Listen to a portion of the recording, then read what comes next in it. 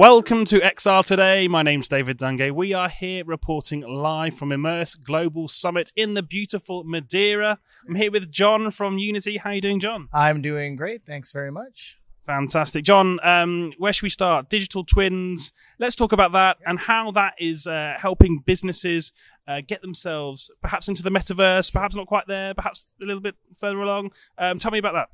Well, so if we start thinking about digital twins, right, we start thinking about digital twins as being an on-ramp to the metaverse. Now, what I mean by an on-ramp is it's the first pathway that a lot of organizations can take to get their content into a platform that they can share with others. Now, digital twins have been around for 20 years.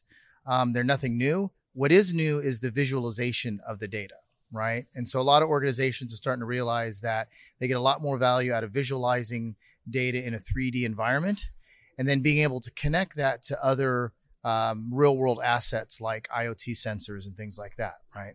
So we're starting to see a real big push in oil and gas, energy, and municipalities for building these digital twins to help decision makers understand their environments a lot better.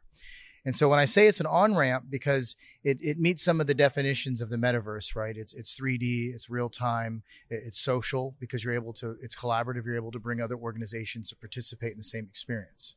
So why does it make sense for businesses to maybe focus on this area first and rather than going for, the whole sort of metaverse concepts, straight from the bat? I think there's a couple of reasons. I think first of all, organizations need to solve today's problems, right? And they've got data. A lot of organizations have data. They're just not using it as efficiently as they could. Real-time 3D gives them the opportunity to do simulations and see scenarios that they might not be able to see in traditional data sets. So it's a good place for them to start because they can actually solve problems that they have today versus starting with something that's aspirational and then trying to find a way to solve a problem with it. Yeah, I think that's a challenge, we have as a industry as well. We like to talk about the future, the aspirational, and we're not always focused on the here and now. But there is a lot of application for this technology today that businesses, they can solve challenges and they have now, right? Right. Yeah, and I think, we're talking about digital twins being used for operations, but also you can create replicas of assets, anything from vehicles to buildings to campuses, and use that to also train people. Now, we do know that the metaverse, another enterprise application for the metaverse is virtual training. And so with digital twins, you can actually combine the content and building the platforms into multi-use, right? And so I think that gives companies a better return on investment as well. Fantastic. So we're on day 2 of IGS. What have you learned? What are your big takeaways from the event so far?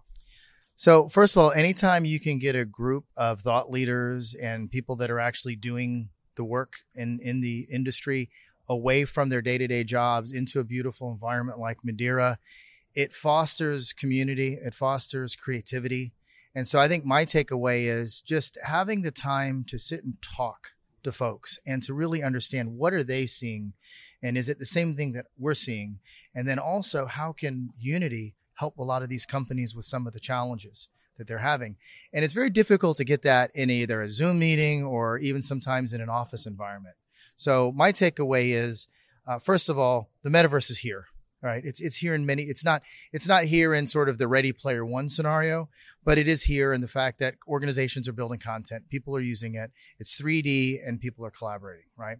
But we still have a long way to go. We're starting to see, projects move to the point where we're needing to address issues like security and scalability, which are good problems to have because that means that the industries and enterprise are starting to take this seriously. The other takeaway is that collaboration. I mean, collaboration and is a key to any emerging technology. And organizations like the VR Association, this is what we're about. It's about getting folks together and collaborating.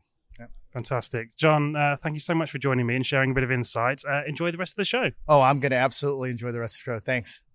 And thank you for watching. You've been watching me, David Dungay, on XR Today.